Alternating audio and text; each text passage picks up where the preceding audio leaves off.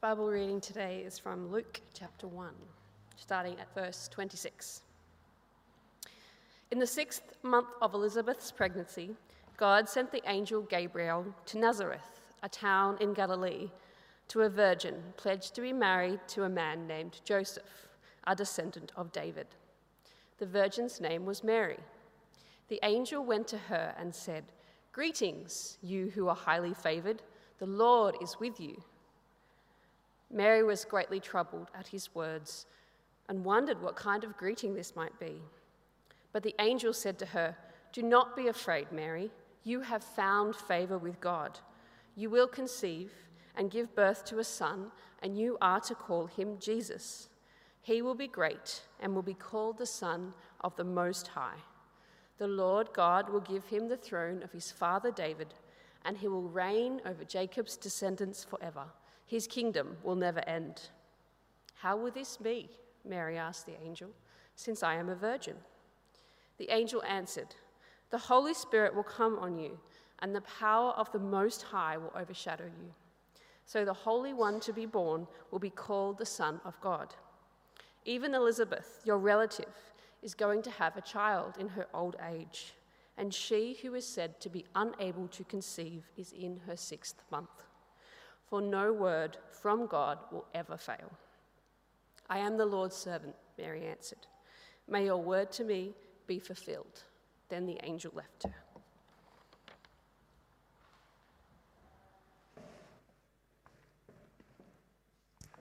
Good morning, everyone. Good to be at church with you this morning. My name is Prash. I'm the senior minister here. Very warm welcome if you're new or visiting with us this morning over Christmas. Let me pray for us as we reflect on that portion of Scripture.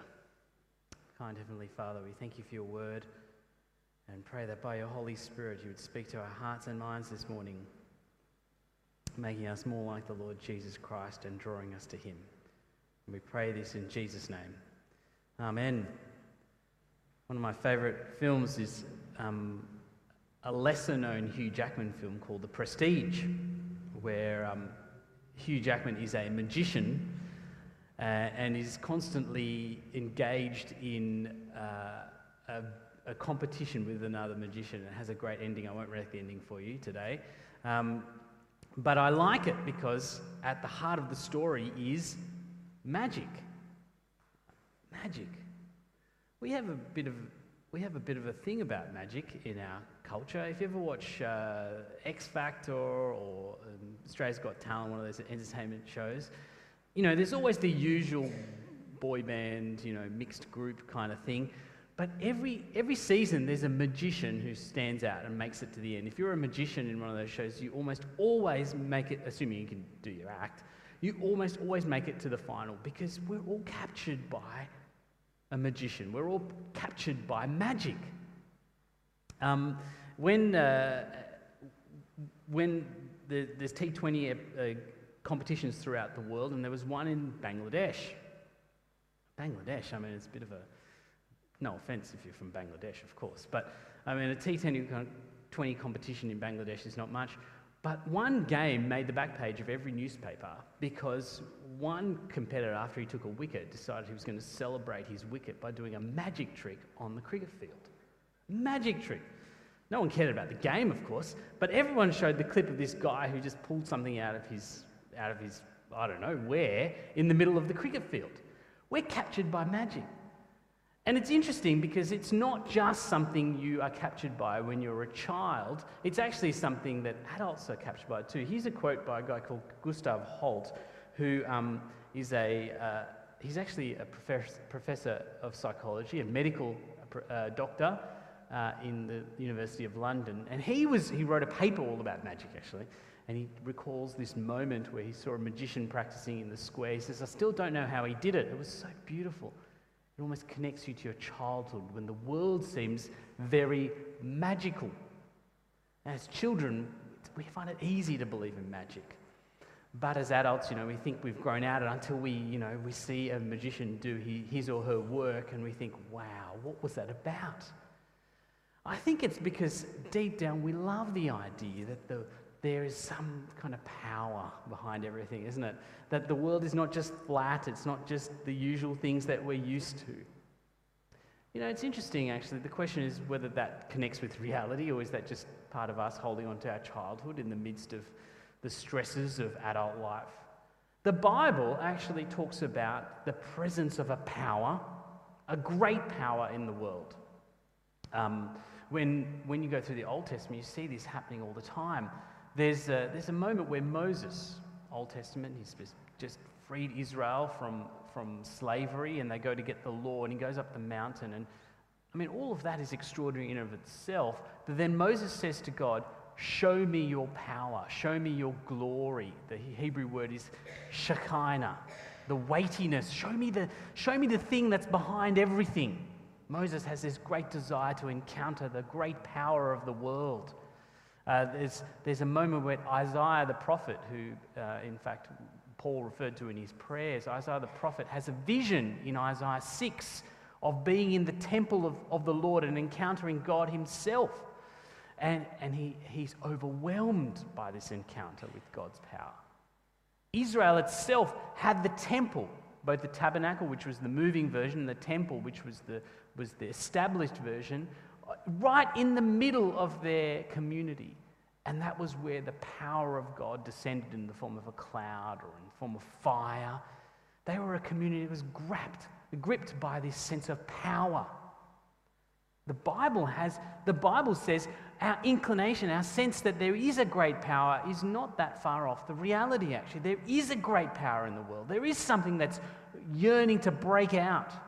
Last year when we had the bushfires, there was a video that went viral of some firefighters standing on a road, everything looked peaceful, and then 10 seconds later this huge fireball bursts through. And people share it because, of course, we're captured by this idea of great power in life and in nature. We sense that amidst the kind of mediocrity of life, there is these moments where something breaks out. It's what captures our attention about natural disasters, as horrific as they are. They also remind us we sense of something powerful. And yet, I guess the reality is for most of us, we never live our life that way, do we? We don't live our life with a sense of a great power in the world. We're just kind of consumed with doing the daily realities. And it's not actually just, people out there, so to speak. It's us as well, as God's church. We spend most of our time living life as its fairly mundane existence. Here's what one writer said, who I read as I was preparing this sermon. He said, "Christians and non-Christians alike are disenchanted because we're all immersed in a world that presents a material understanding of reality as the plausible and grown-up way of thinking." And as he says, we're all disenchanted because when people start to talk about power, when they start to talk about something unseen but supernatural, for want of a better word, we start to attribute to them some kind of medieval thought. We think, they're backward in their way of thinking. Oh, that's sweet. That's what I used to think when I was less sophisticated.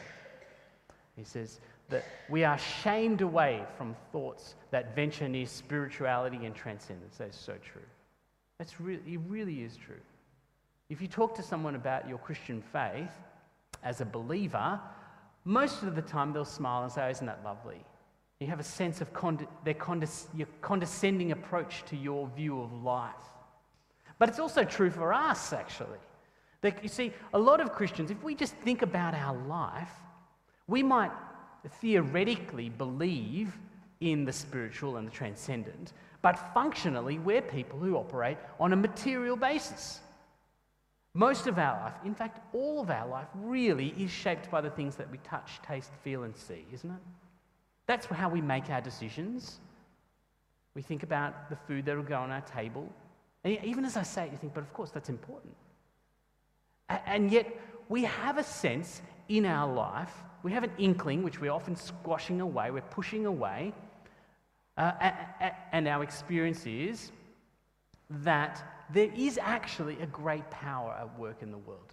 There is something transcendent and spiritual about our existence and the world as it is. Now, it's interesting, the Bible doesn't just say there's a power. It builds on this story as we go through.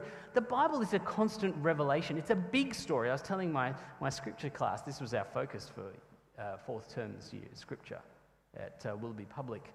The Bible is one big story, actually. And it's a constant revelation of a truth.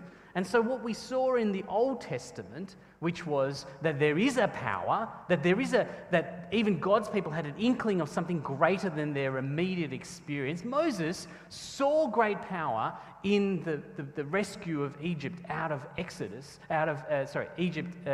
rescue of Israel out of Egypt in the Exodus. But even that was not enough for him. He wanted more than that, right? The Old Testament people had inkling, but the Bible's story reveals that actually it's not just that there's a power, but the power has a very particular shape. And we see that in our story that we read this morning from Luke chapter 1. Oh, actually, before we get there. That inkling, that sense of the power, when we miss it, our life is necessarily flat. Okay? The reason why, when you see magic and you long for it, is because, in a sense, when our life is material, it is on one level empty. It's lacking something. It is necessarily a 2D version of how we're meant to live. I'm going to play for you a clip now. That's what I realised I'd missed. This is a clip of a comedian being interviewed by Conan O'Brien. And he talks about the malaise that we're in now because our life is just so flat and we miss this bigger picture. Here's what he says. Let's have a look.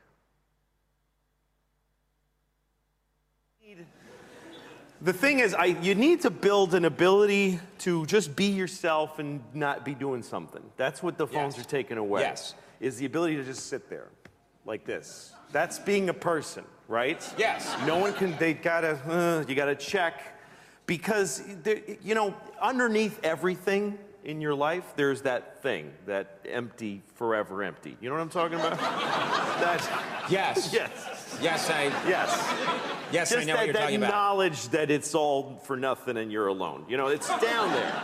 And sometimes when things clear away, you're not watching it, you're in your car, and you start going, oh no, here it comes, that I'm alone, like it starts to visit on you. Just the sadness. Yes. Life is tremendously sad just by, being in it. And so you're driving, and then you go, that's why we text and drive. I look around, pretty much 100% of people driving are texting. Yes. And they're killing, everybody's murdering each other with their cars. Yes. But people are willing to risk taking a life and ruining their own because they don't want to be alone for a second. Because it's a great video because I love this couple of things. I love Conan O'Brien, who awkwardly laughs through it because he thought he was interviewing a comedian. This guy's actually revealing something deep about life. And I love what he picks up, actually, that, when we live our life in this immanent space where the only things that we're concerned with are the material, the touch, taste, feel, the daily realities of life, we disconnect from the bigger story, we disconnect from the grand power, we disconnect from that other reality, we live a 2D version, and ultimately you do feel that sense of aloneness, that feeling that he described. Because there's something so significant in your life that's actually missing.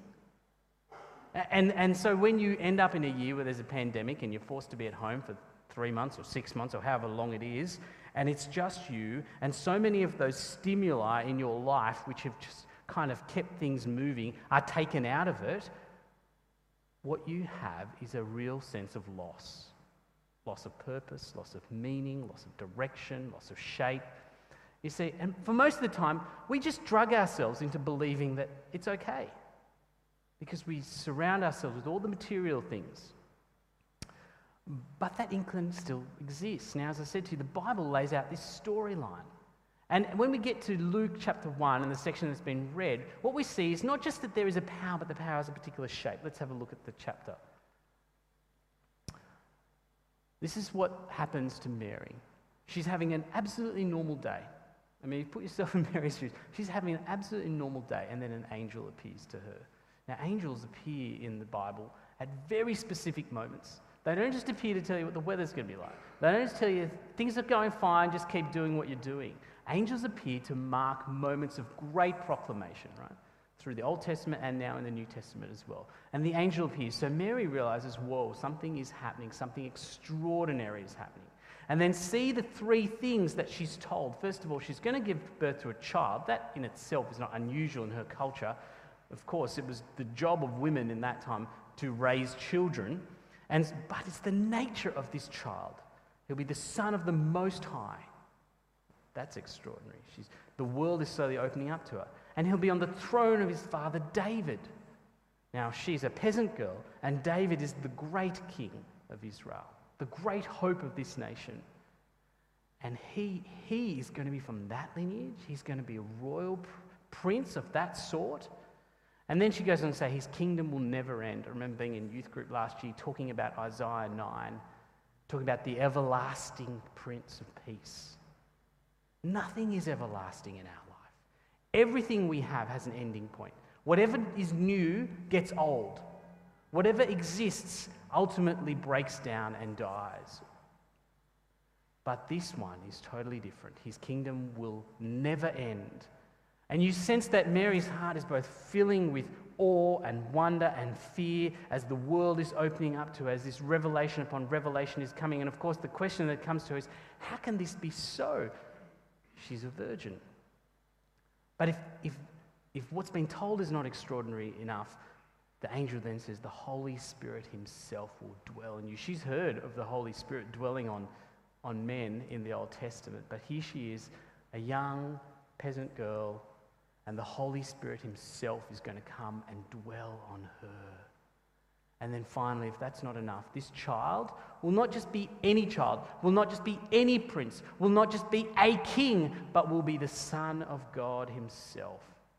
There's this little idea that germinates first in the appearance of the angel, and then the threefold description of the child, and then the mention of the virgin birth, and finally, in this child being declared the Son of God, opens Mary's eyes up to the reality that this power, which she had an inkling about and had heard about happening and appearing in the Old Testament, is now coming, is here, and is in her life. And what's more, this power is not like the kind of power we think of when we watch Star Wars or something like that, which is impersonal. This is a power that's personal, that's coming to dwell in the form of a person, a great person, an extraordinary person.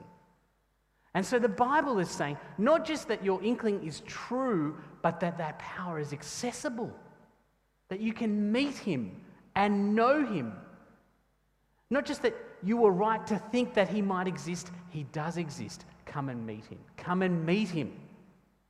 Come and meet him. Now, how are we meant to respond to that? How are we meant to respond to this moment that Christmas is unpacking for us and revealing to us? Well, Mary, again, is such a great model for us at this point in Scripture.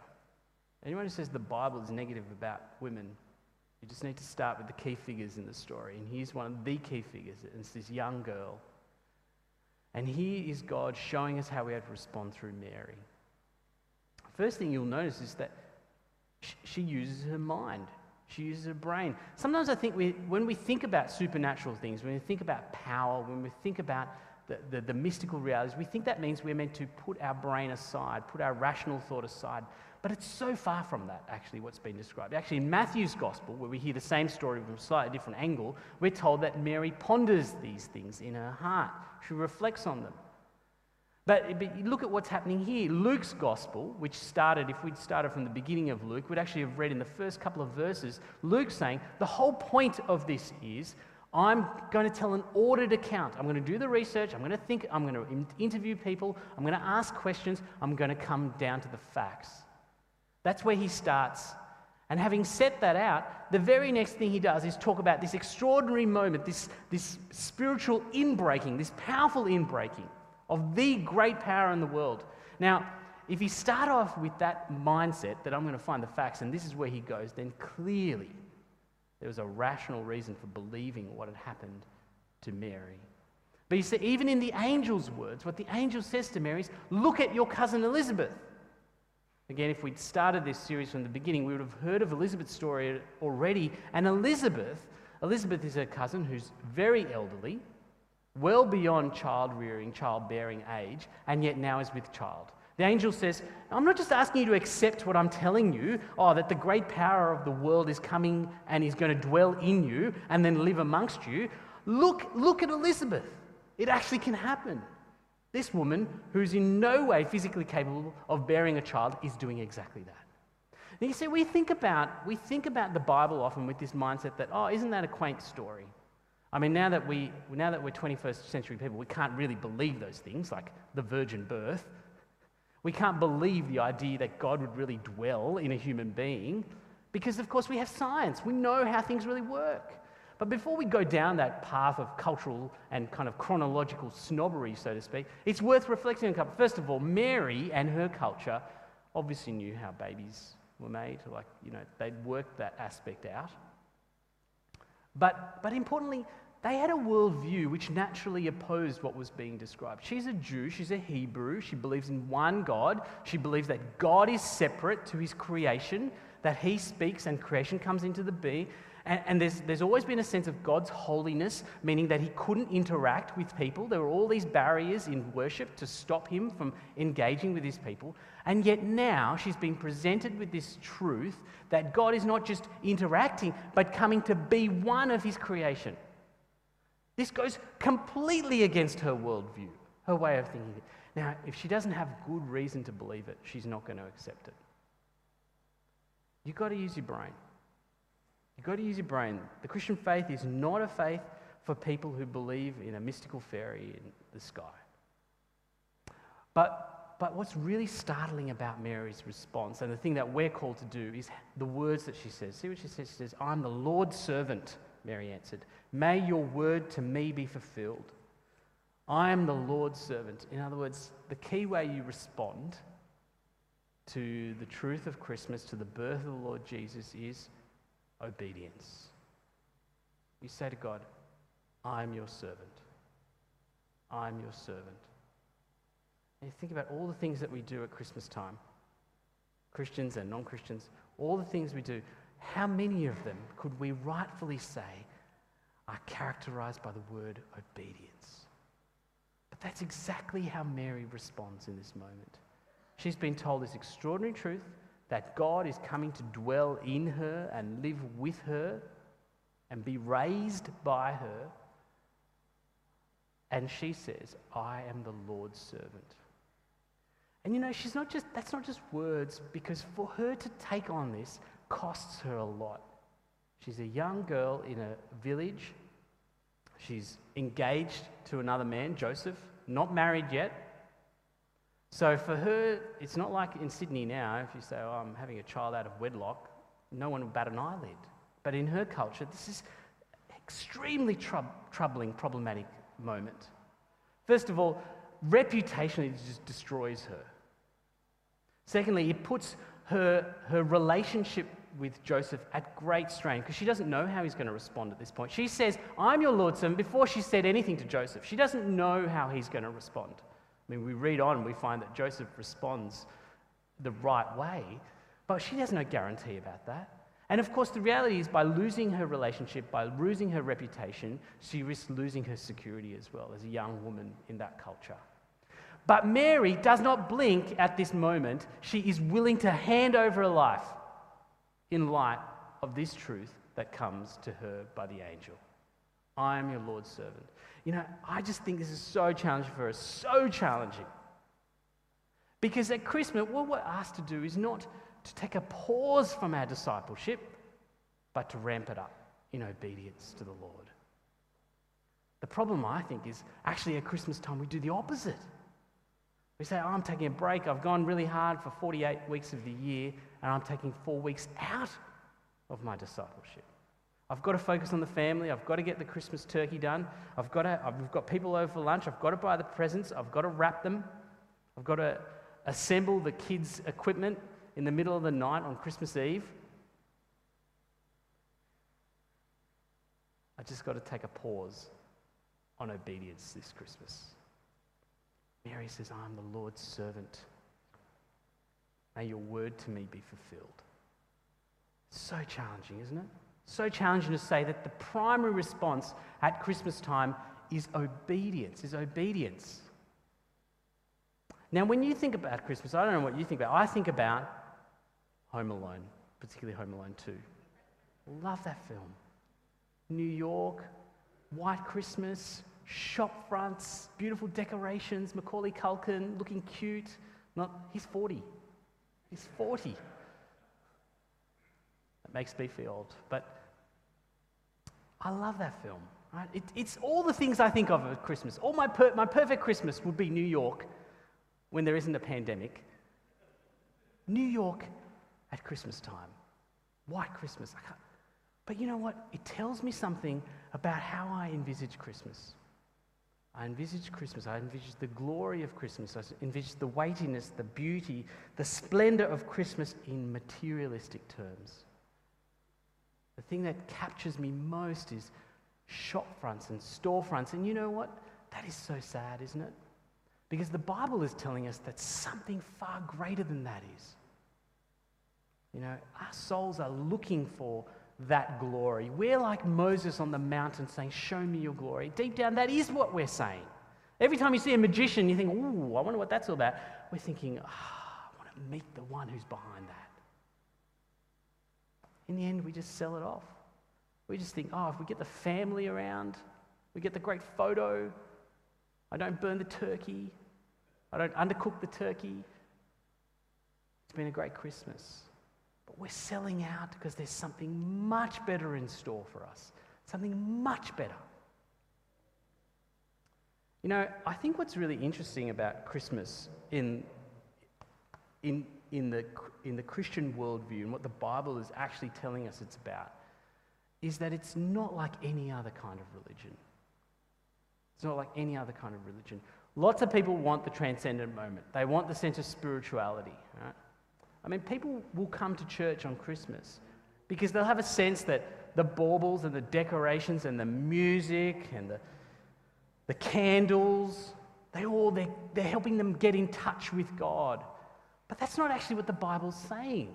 You know, most of us think that the way that we encounter transcendence, the way that we encounter that power is we have to somehow work our way there. We have to meditate our way there. We have to clear our mind. But the message of the Bible and the scriptures is this: you don't have to do anything, because actually Christmas is about how God came to you. How God came to you, how he announced himself through an angel, how he dwelt in a woman, how he was born and lay in a manger, how he walked the streets of Palestine, how he died on a cross, and even as he rose, how he bore the scars of that cross in his physical body. Because God has come to us, you see. You don't have to work your way to him. That is extraordinary. The answer to your longing is not something you primarily need to do, but rather something that has been done for us, that has been done for us.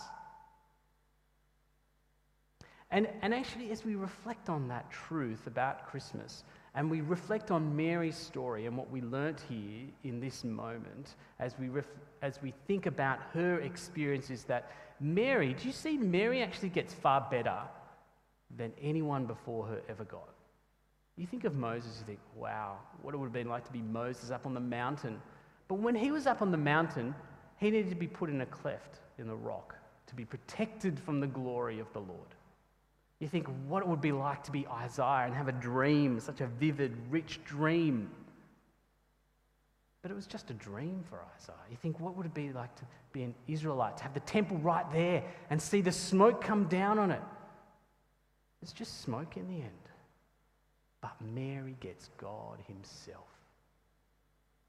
Gets God himself. She gets God dwelling in her, living with her, and ultimately dying for her. And you see, by faith, that is our experience too as God's people. That is our experience. That is why this season is so worthy of our celebration, so worthy of our attention, so worthy of our energy, because God has come to be with us, come to be with us. So I just want to encourage us as we embark. We've got 2 weeks or so, 3 weeks to go before Christmas. Make it about the Lord Jesus and his gift to you. Let me pray. Kind Heavenly Father, we thank you for the wonderful gift of your Son for us. Our hearts have been longing for this moment, longing to know that you exist, longing to know that we can know you and encounter you. And we thank you that in Christmas in the season of Christmas, in the remembrance of the birth of the Lord Jesus, all those longings are fulfilled. All those longings are met. Lord, guard us from substituting the Lord Jesus with things that are just so passing and transitory. Help us rather to respond in obedience, to ponder and to marvel over what the Lord Jesus has done for us. And Lord, transform us with the rich truth that we can have you. Not just a glimpse of you, not just a taste of you, but you dwelling in us by your Holy Spirit. I pray this in Jesus' name. Amen.